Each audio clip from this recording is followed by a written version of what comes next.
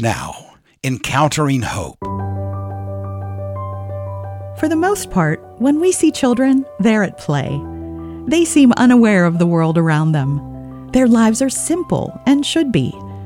But children in broken homes are often forced to grow up quickly. They step in where their parents or guardians are failing. Some children in the countries where SGA serves actually live in homes by themselves. Many others must keep their homes clean. They have to feed themselves. Some even care for their dysfunctional parents. That should not be.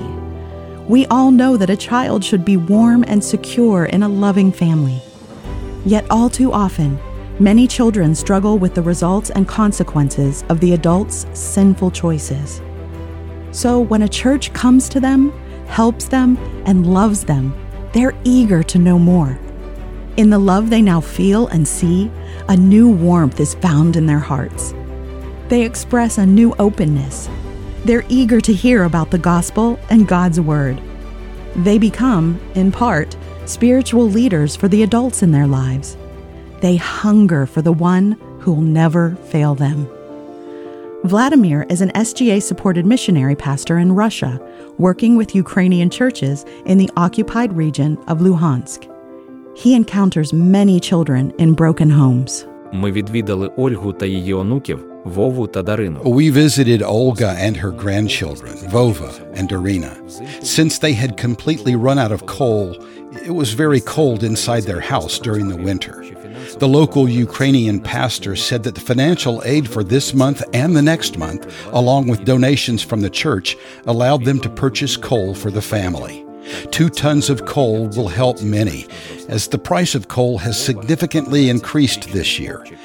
Vova, an 11-year-old boy, is a responsible stoker in the household. He does the hard work to keep the family warm. Vova is 11 years old, but is now the man of the house. He's been surrounded by the failures of others. Helping bring heat to his home, however, warmed the hearts of Vova and his family. Vladimir adds, Разом з ними ми читали уривок з Біблії. Together with them, we were reading a passage from the Bible. The world is passing away, and also its lusts. But the one who does the will of God lives forever. 1 John 2, verse 17. Vova promised us that he would learn verse 17 by heart and always choose to do the right thing. And we said to him that the Lord, for his part, would help him fight his sins through his word. Grandma Olya is deeply grateful to you, our dear brothers and sisters, for your support. With tears in her eyes, she was thanking God and you. The mother of the children abuses alcohol and is hardly ever home. Vova saw the power of God at work and wanted his word written on his young heart. He's surrounded by people who have always failed him. He's felt the pain and loneliness that flows from their sins. By contrast, he clearly sees the love of God shown through his children and his word, and the power of trusting in him alone. He sees that nothing else in this world endures, and he longs to know more of God. Be merciful, even as your Father is merciful. Luke 6, verse 36.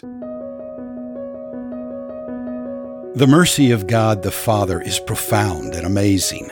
He knows everything about each of his creatures and knows the depth of corruption that resides in each one.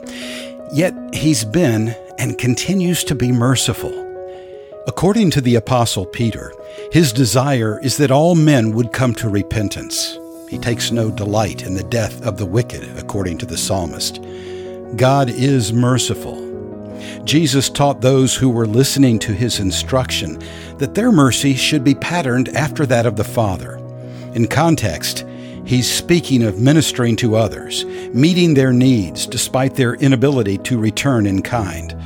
The motive for giving to others, for addressing their needs, is to be that of mercy, not for repayment of some sort. Human beings have no ability or capacity to repay God for his goodness toward us. God knows this perfectly well. His motive for giving us what we need, not what we deserve, is mercy, his infinite, perfect mercy. As we engage in ministry to others, we must not consider what benefit might accrue to us. Pastor Vladimir and his ministry team often encounter those who have absolutely nothing, and certainly no ability to give anything to the church. They're in such need that all they can do is receive those things that the church family provides. The mercy of God motivates those churches, and the mercy of God is on display in their service. This has caused a boy, almost a teenager, to desire to know more about God and to express the same kind of mercy. All he can do is show his thankfulness for the provisions given to his grandmother and her 2 grandchildren. Pastor Vladimir and his ministry team are being merciful as their Father in heaven is merciful. Through their love, this young boy is being drawn to the mercy of God.